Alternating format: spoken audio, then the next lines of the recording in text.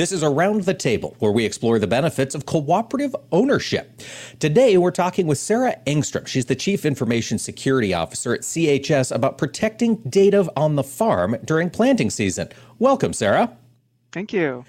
The FBI recently alerted the agriculture industry that ransomware attacks might be more likely to occur during the critical planting and harvest seasons. What makes agriculture such a valuable target? We have certainly seen an uptick in ransomware events across all industries in this highly connected and digital world we now live in.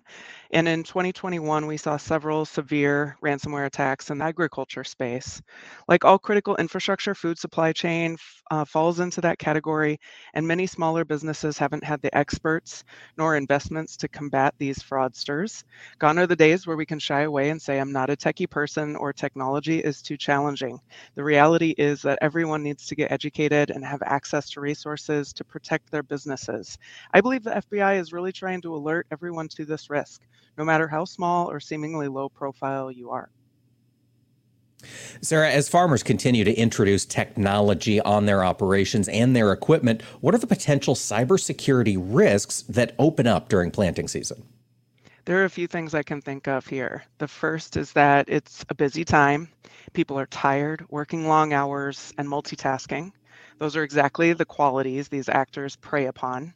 Secondly, during a critical time in any business's busy season, we need to act fast, and this can sometimes lead to mistakes or not thinking through things, such as prioritizing a system update that's leaving the company exposed. And thirdly, the financial damage caused to a company at the height of their business's seasonality can certainly tempt companies to pay a ransom when maybe they wouldn't have decided to in normal days, but because of the potential restoration timeline in such an event, it really just maybe entices them to make a quick decision. No matter what time of year, we must be on guard at all times, which I realize is an added stress to our lives. And I understand that. I empathize completely. What should farmers expect from companies they do business with when it comes to data management and cybersecurity? Farmers should certainly expect that companies are protecting their assets through people, process, and technology. Depending on the criticality of the data shared with other companies, it's fair to inquire into that team, the investments, the capabilities that the company has employed or not, to help make a decision on whether you feel comfortable doing business with them. As we do for third-party vendors who support our business process, we ask them questions from who owns cybersecurity in your organization to have you had a third-party accreditation of your security posture. It's certainly a data point in addition to many other considerations. Sarah, what steps can farmers take to keep their data safe during planting? I've shared similar tips before, and these, in my mind, are critical top 4. Passwords can be a weak link. Vendor products sometimes come with default passwords, so it's critical to change the default. Key ones to think of are network devices and surveillance systems. Where you can, employ two-factor or multi-factor authentication across your business and personal apps like banking apps and email. Use a password manager tool to help create and remember unique, challenging passwords for sign-ins, and don't use the same password multiple times. 2, scrutinize emails, texts, and calls. Email is the primary method for ransomware attacks.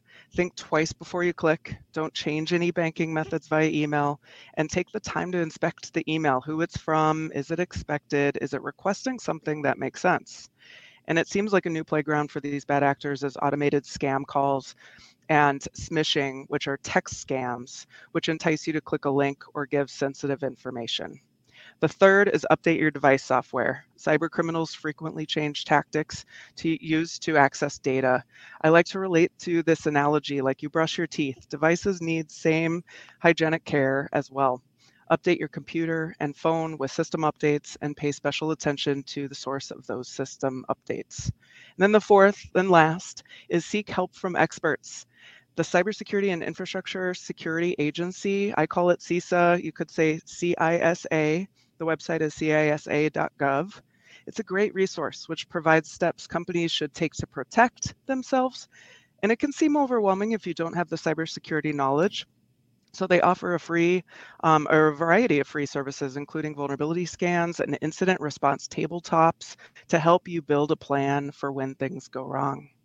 That's Sarah Engstrom, the Chief Information Security Officer at CHS. Sarah, thanks for joining us. Thank you for having me.